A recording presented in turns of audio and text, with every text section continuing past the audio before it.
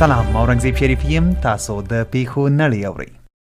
BBC د افغانستان په بادغیس ولایت کې د دوشنبه د زلزلې لامل 22 تنه مړه شوي او 4 نور ټپیان دي. الجزیره په سودان کې تر دې دمه د کودتا پر وړاندې 3 لاریون کوونکي د دغه هیواد د امنیتي ځواکونو لخوا وژل شوي دي. رویټرز په استرالیا کې نن سه شنبه تر دې دمه د کورونا وایروس د اومیکرون ډول لامل د 4 کسانو د مړینې د خبر ورکولو سره تر ټولو خونړۍ ورځ بلل شوې ده. BBC حوثي اغیان وایي چې د متحده عربي اماراتو په پلازمینه ابوظبي کې د بې پیلوټه الوتکې پر مټ هوایي برید کړی چې لامل یې 3 کسان وژل شوي او 6 نور ټپیان دي.